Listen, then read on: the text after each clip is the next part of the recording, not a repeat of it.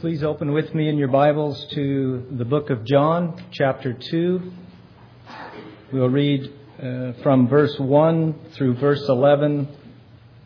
John chapter 2, the Word of our God. On the third day there was a wedding in Cana of Galilee, and the mother of Jesus was there. And both Jesus and his disciples were invited to the wedding. When the wine ran out, the mother of Jesus said to him, "They have no wine." And Jesus said to her, "Woman, what does this have to do with us? My hour has not yet come."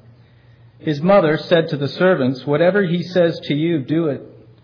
Now there were 6 stone water pots set there for the Jewish custom of purification, containing 20 or 30 gallons each. Jesus said to them, "Fill the water pots with water." So they filled them up to the brim. And he said to them, "Draw some out now and take it to the head waiter." So they took it to him. When the head waiter tasted the water, which had become wine, and did not know where it came from, but the servants who had drawn the water knew, the head waiter called the bridegroom and said to him, "Every man serves the good wine first, and when the people have drunk freely, then he serves the poorer wine. But you have kept the good wine until now." This beginning of his signs Jesus did in Cana of Galilee, and manifested his glory, and his disciples believed in him.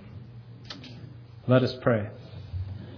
It is my privilege tonight to introduce to you and to welcome to our pulpit a man who many of you already know and who doesn't need an introduction. And so, Pastor Walter Chantry, thank you for coming, and come open God's Word to us.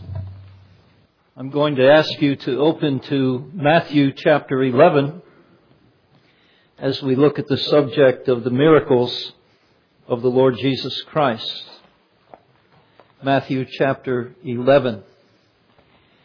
In Matthew chapter 10, we read that our Lord Jesus Christ sent his 12 apostles away from him to send them throughout Israel, instructing them not to preach to the Samaritans or to any Gentiles, but to preach his gospel to the lost sheep of the house of Israel. And as he was dismissing them, he empowered them to work miracles in the support of the messages that they are taking to the lost sheep of Israel. Then in chapter 11, when the 12 had gone, and Jesus himself was alone, probably near Capernaum, which was the headquarters of his public ministry, there were 2 of the disciples of John the Baptist who came to Jesus. They were sent by John to ask him a question that John had. And the question arose, we see in Matthew 11 and verse 2, from what John had heard of the power works, the miracles of our Lord Jesus Christ. He knew the kind of things that Jesus was dealing in, casting out demons, in healing the sick, and in feeding those who were hungry. These reports had gotten back to John. But the question was, in verse 3, "Are you the coming one, or do we look for another?" This was a question that was troubling John's heart. I do not believe that John had thought less of Jesus than he had before. You remember that when Jesus first went to John, when Jesus was 30 years of age, to be baptized by John, before Jesus had performed any miracle, he was predicting that a greater than himself would come. And I think John still held that opinion of the Lord Jesus. In Matthew 3:11 and 12, John said to those who were present when Jesus came to him, I indeed baptize you with water unto repentance, but he who is coming after me is mightier than I. He will baptize you with the Holy Spirit and fire. He will thoroughly clean the threshing floor. He will gather his wheat into the barn, but he will burn up the chaff with unquenchable fire. John, it seems, had an Old Testament view of Jesus, an Old Testament view that did not properly divide time. He simply looked forward to one coming of the Lord, the Savior from heaven, and he expected two kinds of miracles from him. There would be miracles of mercy, which would be shown to the true grain that he gathered into the barn of God. But there would be miracles of wrath as well, that would be visited upon the chaff, and that chaff would be thrown into the burning furnace. He certainly was hearing of Jesus' wonder works that were done. He knew that these miracles of mercy were taking place, but he heard nothing of the supernatural wrath of God visited upon those who had no faith in God his Father. And John was perplexed. He knew that that too was in the prophecy of the Old Testament. And so he asks in these terms of Psalm 118:26 or Psalm 40 verse 7, are you the one who was to come? Or are we looking for someone else? Well, our Lord Jesus Christ told the disciples of John to go back to him and to report once more, tell John, the blind see, the lame walk, lepers are cleansed, the deaf hear, the dead are raised up, the poor, by which he meant the meek, have the gospel preached to them.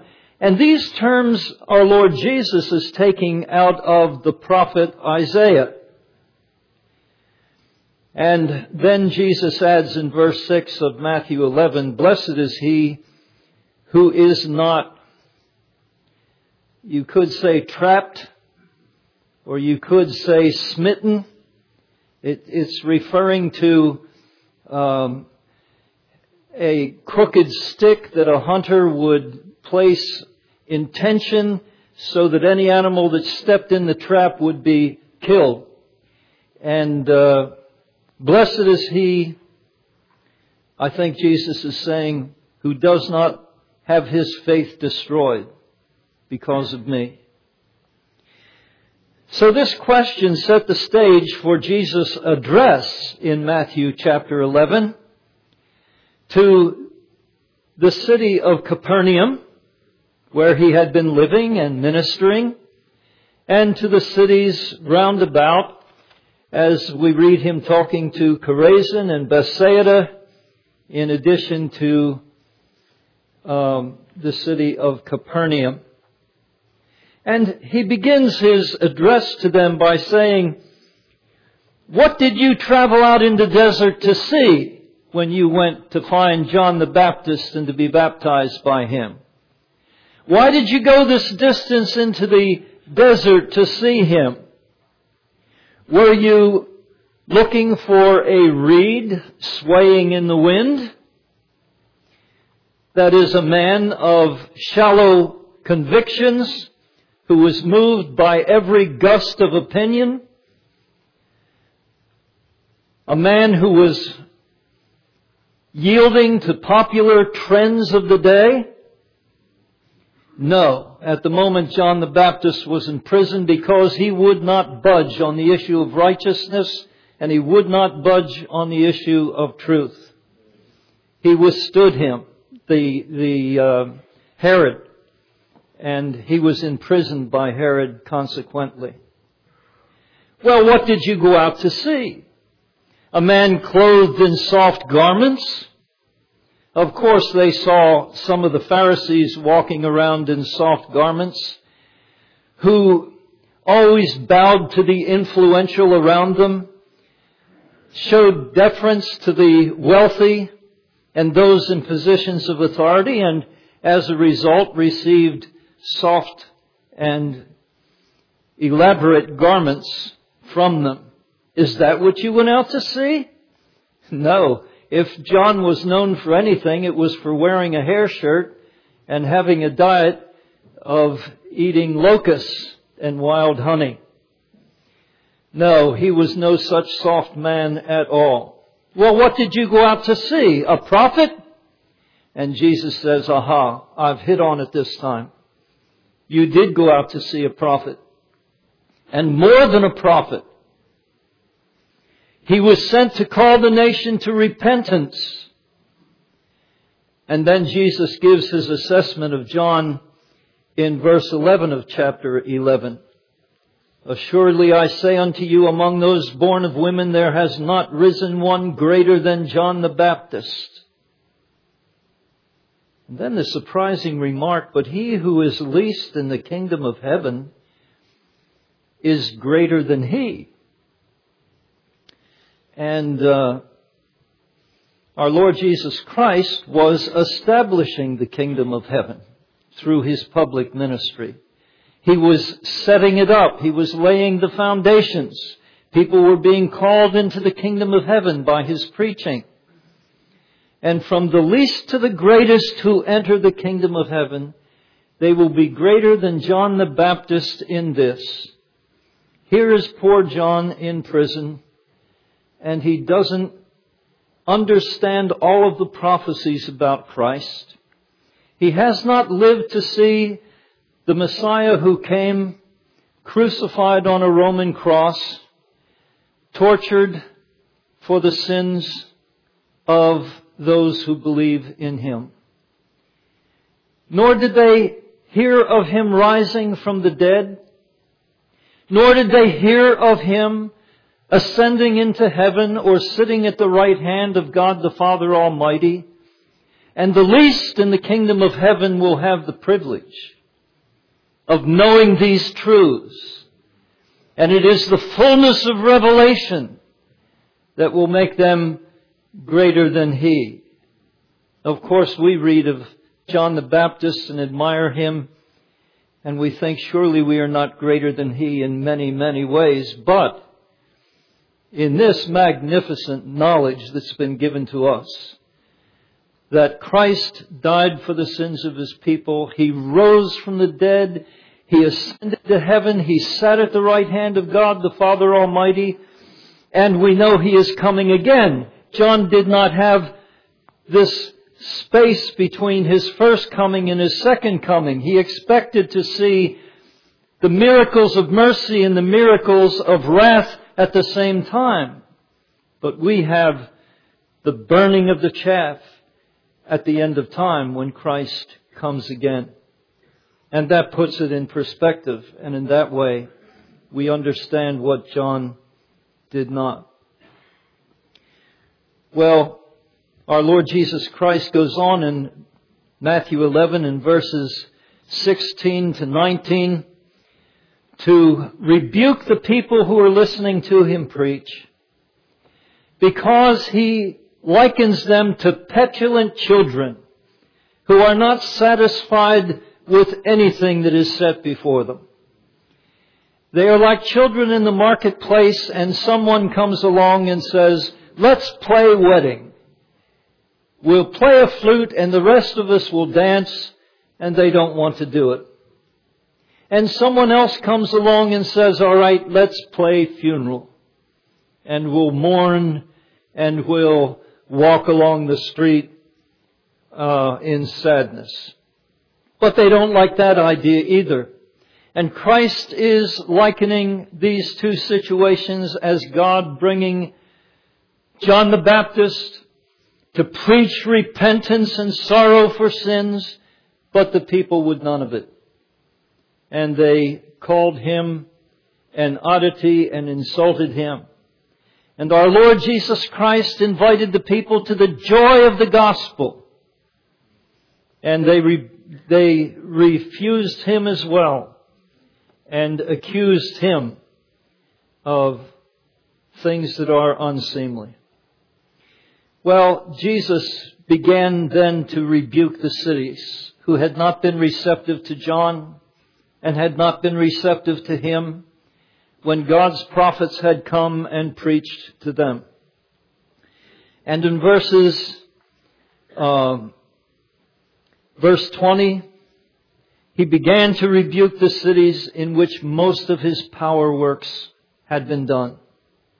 And what does He say to the city where most of His miracles were done? Woe unto you, Capernaum! Woe unto you, Bethsaida! Woe unto you, villages and towns where most of these powerful works of supernatural things were done in your presence, because they had not repented of their sins. The miracles were given as supernatural acts of Almighty God, supernatural acts of the Father through Christ, supernatural acts of Christ Himself, in order to assist sinners to believe. At the end of Mark 16 in verse 19, Jesus sat down at the right hand of God the Father Almighty, and His disciples went out and preached everywhere, the Lord working with them and confirming the word through accompanying signs. The miracles, the signs, the wonders, the powerful things that Christ and His disciples did were confirming the word that was brought. Of course, one of the difficulties Christ had in His lifetime is that when people saw the miracles, they benefited from the miracles and they wanted more of the benefits. One of the dreadful ones was when He fed the 5,000 and had to tell them that you were delighted because your stomachs were filled, but not because you heard anything about the kingdom of God, or because you had a hunger for the things of the Father in heaven. And so often the miracles fell in that direction as well. But they were given to confirm the word. Another great text to that end, Acts 2:22, when Peter is preaching, he said, "Men of Israel, hear these words. Jesus of Nazareth, a man attested by God to you by miracles, wonders, and signs which God did through Him in your midst." And then, of course, you'll remember the great verse in Hebrews 2, verses 3 and 4.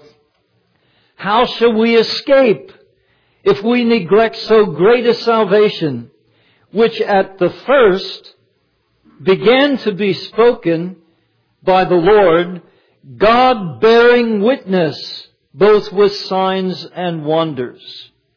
And then the scripture that was read this evening in John 2 and verse 11, the first miracle of Jesus turning water into wine at Cana in Galilee, this beginning of the signs Jesus did and manifested His glory. The manifestation of the glory of Christ in the miracles. And His disciples believed in Him on that occasion.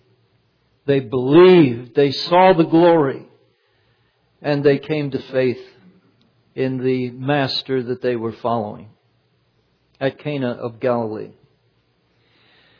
So the miracles were used along with the Word and the Spirit to impart faith. And in Matthew 11 and verse 20, Jesus begins to speak to Capernaum about the miracles. And he says, if the mighty works done to you were done in Tyre and Sidon, they would have remained to this day. Tyre and Sidon were the two cities along the coast of the Mediterranean Sea that were utterly destroyed at the end of Old Testament times. And Jesus said they would have continued to this day if they had seen these signs. And of course, divine omniscience knows that. It's not something we could have figured out who would have repented if they had seen these signs, but Jesus knew. And so he tells them the day of judgment, which is yet future, will be more tolerable for Tyre and Sidon than for you, because they had such great advantages, such great affirmation from the Father, such displays of the divine majesty in the Lord Jesus Christ, and yet they did not repent. Then he says that Capernaum will be brought down to hell. If the mighty works in you had been done in Sodom, it would be an inhabited city today, says Jesus. Again, omniscience knew that. You and I would not be able to say that. But it will be more tolerable for Sodom in the day of judgment than for you.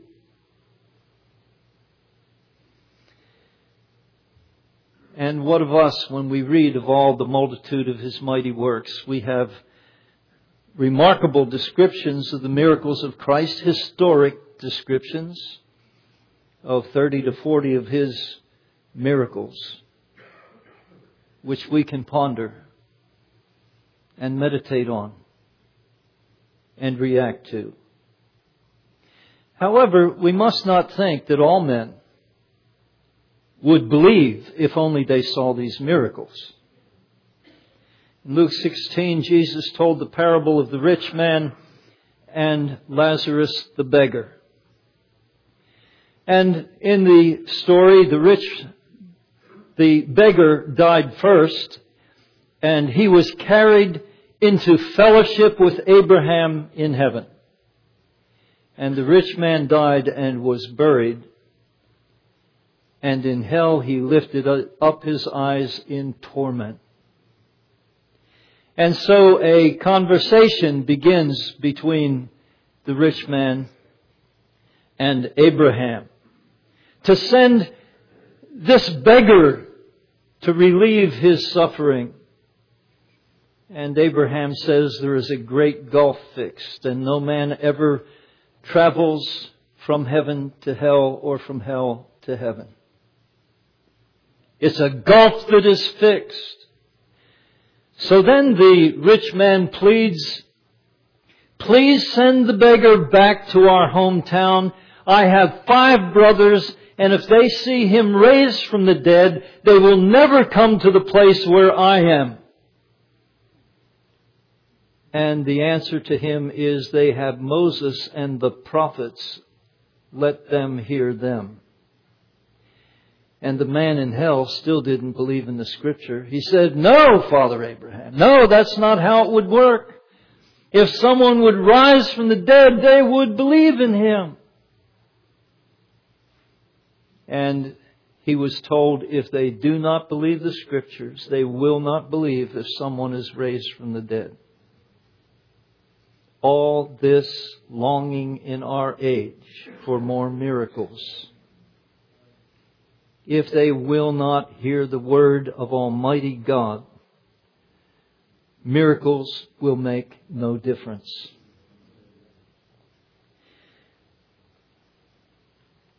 In Matthew 11:25 to 27, our Lord Jesus Christ turns to prayer. He stops pronouncing curses upon the cities that saw His miracles and did not believe. And He began to speak to the Father. I thank you, Father, Lord of heaven and earth, that you have hidden these things from the wise and the prudent, from the elegant, from those who are so wise in their own eyes with their degrees and their scholarship. Thank you for hiding these things. Who is it that is so opposed to miracles in the Bible? It is the learned, is it not? It is the scholars in the universities and those who want to be like them. I thank you, Father, that you've hidden these things from them. They do not understand them. They do not see them. They will not see them. You have hidden it from them. And I also thank you that you have revealed them to little children. Except a man become as a little child, believing, he will not enter the kingdom of God. And so it is in the face of miracles as well. And we know that even with a miracle, and even with the clearest of light from heaven, something else must come to a man if he is going to see the light. There must be sight given to him to receive the light. And you remember, do you not, in 1 Corinthians, that we are told how God made light shine out of darkness. And yet, men remain in darkness until the God who said, "Let there be light at creation," says to each man, "Let the light of the glory of God in the face of Jesus Christ shine upon you." And it takes that command from God to make even the miraculous and the Word of God effective. And so I want you to turn, if you have been following in Scripture, turn now to 1 Corinthians chapter 12, where we want to talk a bit about the whole matter of miracles farther. 1 Corinthians chapter 12. Now concerning spiritual gifts, brethren, I do not want you to be ignorant. There is ignorance. There is gross ignorance on the subject today. You know that you were Gentiles carried away to these dumb idols, however you were led. When you, Corinthians, used to worship at idol temples, you felt impulses. You felt drawn in the direction of these things. You were moved. You were led. If you've ever been in a charismatic meeting, they say, now close your eyes, sway back and forth. And when you feel the impulses, give in to them. The apostle is saying, no. That's how it was in the temples where demons were present. And demons have real influences. And you felt all that you felt in some of your charismatic meetings when you were worshiping in idol temples. And so he says in verse 3, to test the spirits. And the test is not by feeling. The test is not by excitement. The test is not by what you do. The test is doctrinal. What is this Spirit saying about the Lord Jesus Christ? Test the spirits.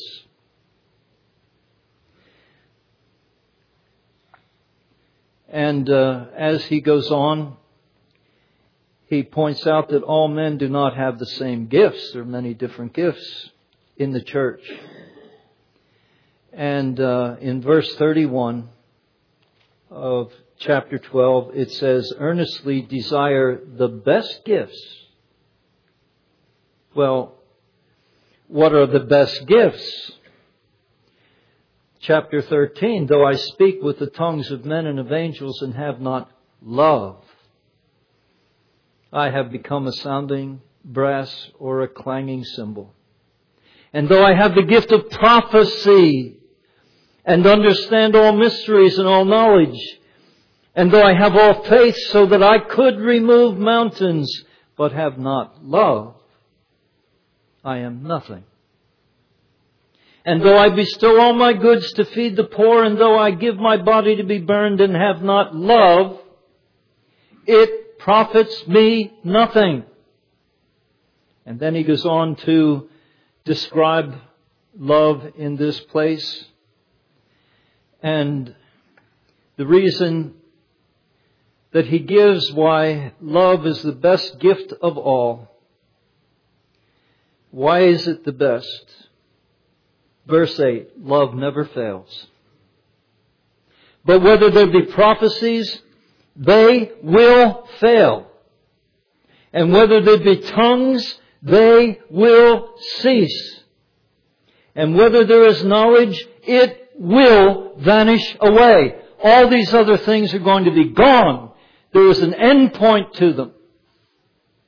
And charismatic meetings will not continue in the church moved by the Holy Spirit. They will end, but love will not end. And hope will not end. But they are going to vanish away, says he in verse 8. Well, when are they going to vanish away? Verse 10 in chapter 13. When that which is perfect, complete, a word that can mean not necessarily perfect in that sense, no flaw to it, but when it is complete, when that which is complete has come, then that which is in part will be done away. And when does the complete come? Listen as I read to you 2 Timothy chapter 3, verses 14 to 17. But you must continue in all things which you have learned and been assured of, knowing from whom you have learned them, and that from childhood you have known the Holy Scriptures, which are able to make a man wise unto salvation through faith which is in Christ Jesus. All Scripture is given by inspiration of God and is profitable for doctrine, for reproof, for correction, for instruction in righteousness, that the man of God may be complete. Could have been translated perfect. Thoroughly equipped to every good work. Thoroughly equipped by the Scriptures to every good work. The New Testament has clearly said that when the last apostle dies, who has been commissioned to write Scripture, John, about 100 AD, and the Scripture is complete. And it is perfect. It has all that a man needs. Then that which is in part will be done away. It will cease. It will pass away.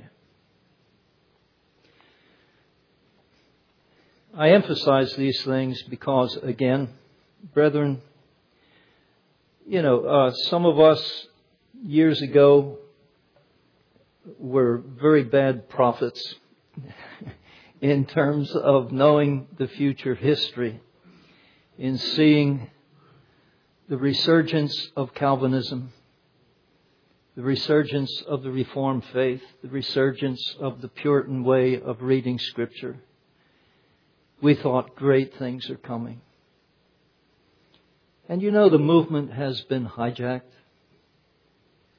And those who are most believed that say we are Reformed, they are not.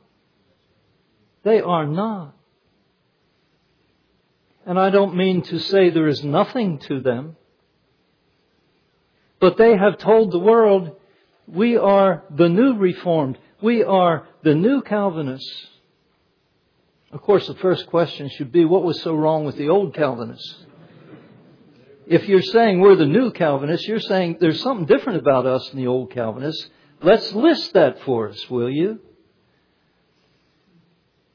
And I say it with sorrow that some of those men who are drawing tens of thousands of youth in the name of Reformed have about them this, that they say they are open to the whole charismatic movement. That they even wish that they could experience those things. And recently one of them had someone in the pulpit who preached that if you do not have healings and speaking of tongues, what is this? Revealed messages from heaven. In your worship services, you are not an adequate minister of God. And they call themselves Reformed. Again, sometimes we do have to grieve, and I grieve over the hijacking of these things. Listen to the opening statement of our Confession of Faith. Opening statement. The Holy Scripture is the only, sufficient, certain, and infallible rule of all saving knowledge, faith, and obedience. And the end of that paragraph reads, therefore it pleased the Lord to commit the same wholly unto writing, which maketh the Holy Scriptures to be most necessary, those former ways of God revealing His will unto His people being now ceased. The confession of the Reformed Church.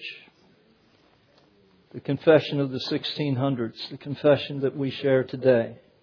No, you cannot be open to the charismatic gifts and be Reformed. The very foundation of the confession is being undermined by that kind of thing. And we simply cannot go along with these men who, if whatever they talk about they think makes them Reformed, if they have undercut the very foundation. I want to talk just for a few moments about one other aspect, one other problem that we face, practical problem with regard to the miracles of our Lord Jesus Christ. You know, and I know, that it is very difficult to speak to many people about miracles. They think that these are myths. Because the universities and scholars utterly reject the idea of miracles. Largely because they are entirely materialists with a philosophy that has a presupposition that natural order is eternal, has always existed, is self-correcting, and a constant from which we build all our conclusions. Material things have been made self-consistent and eternal. And that is their philosophy. And it has excluded God, the Creator. And therefore, of course, liberalism came along, and looked at America and the West and said, the West doesn't believe in miracles anymore. The West doesn't believe in the supernatural anymore. But that was only the beginning for the liberals. The next thought was, we will save Christianity by preaching a Jesus without the miracles, without the supernatural.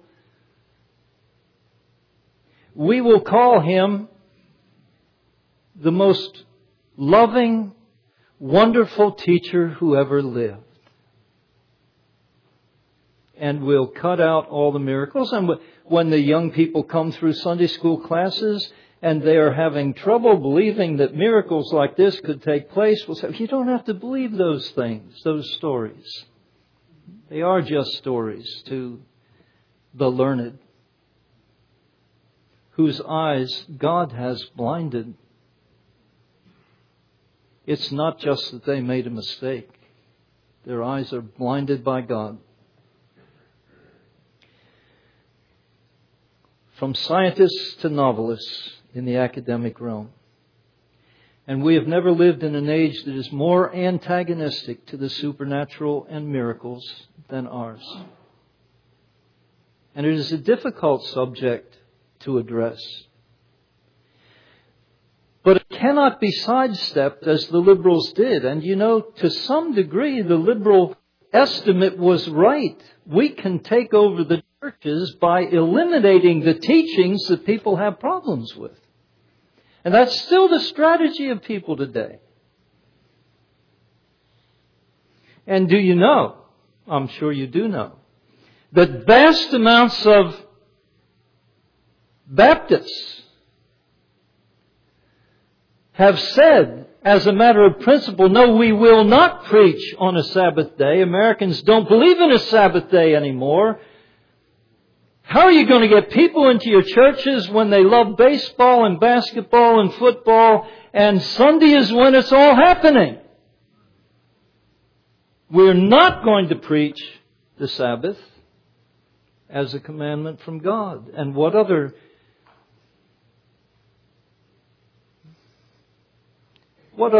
topic from the Scriptures do we find that our people would not follow or be glad to hear? And there are groups throughout the nation who are trying to build churches in just that way. Let's eliminate any teaching, calling attention to things in the Scripture that people don't believe today, so that they can come into our church and they don't have to change their ways and they don't have to change their views. And we will build bigger churches than those who keep teaching the Bible. And that is the strategy of many. Well, it explains liberalism, but I say it also explains many who want to be called Reformed. And they don't want all that the Bible said.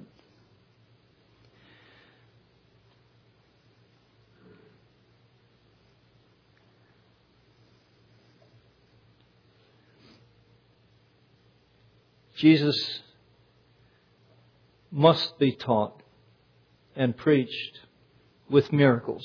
There is no way to avoid miracles and talk about the true Jesus of the Bible. Jesus is connected with all of the greatest miracles that ever happened. And if you take the miracles away, there is no Jesus left. He is the eternal, infinite Spirit who became a true man. That's an inconceivable miracle. He died on a Roman cross, but He rose from the dead by His own power after 3 days. That is an inconceivable miracle. He went to the realm of heaven and sat at the right hand of God and is Lord of the nations. And when you turn on the TV set and look at the news, He is in control of what's happening in the nations. Whether that's pleasant to us or whether it is not pleasant to us. He does have the whole world in His hands, and He is taking it to the conclusion of history that He had planned before the world was ever made. And upon that we should find solace and comfort. But my main point is, you cannot preach Jesus without these miracles. And they are the most profound of the miracles. Take them away, and it's not the Jesus of the Bible. We all know that instinctively, but we need to remind ourselves of these things. And that's how things are going today. Either people want to reproduce the miracles of the New Testament era, of which we are assured they have ended. Or they want nothing to do with talking about miracle because it is unfashionable and they might be laughed at. Or just because they have sensed that people are ready for a religion that is free of all miracle in its teaching. Our God is a great God. And the one hope that we have in the world that we're living in is that He will arise with His mighty power and deliver us and our children and our civilization at the same time that He brings the final judgment, which is certain to come. Let's bow together in prayer. Our Father and our God, we thank You for having performed so many miracles. We thank You for Your supernatural power even in making the world. We thank You for the stunning work that You do in forming new human beings within the womb of a woman and bringing them to birth. We thank You for the great miracles of the Scriptures, and we even thank You for the miracles which are yet to appear at Christ's coming. We pray that You will make Your word to be mighty in our day. And grant that we may be used, little as our gifts are, to turn the beliefs of people in the direction of Your word. But that is just the kind of thing that You do. Making believers out of little children, while the elderly and the distinguished cannot see these things. Begin to awaken the infants around us and begin to use the simplicity of preaching Your truth to shake the people that hear our poor voices. But do bring glory to Yourself and send that Holy Spirit that Jesus promised to come. Send it in greater measure for our age and in the pulpits that are represented here. We pray in Jesus' name. Amen.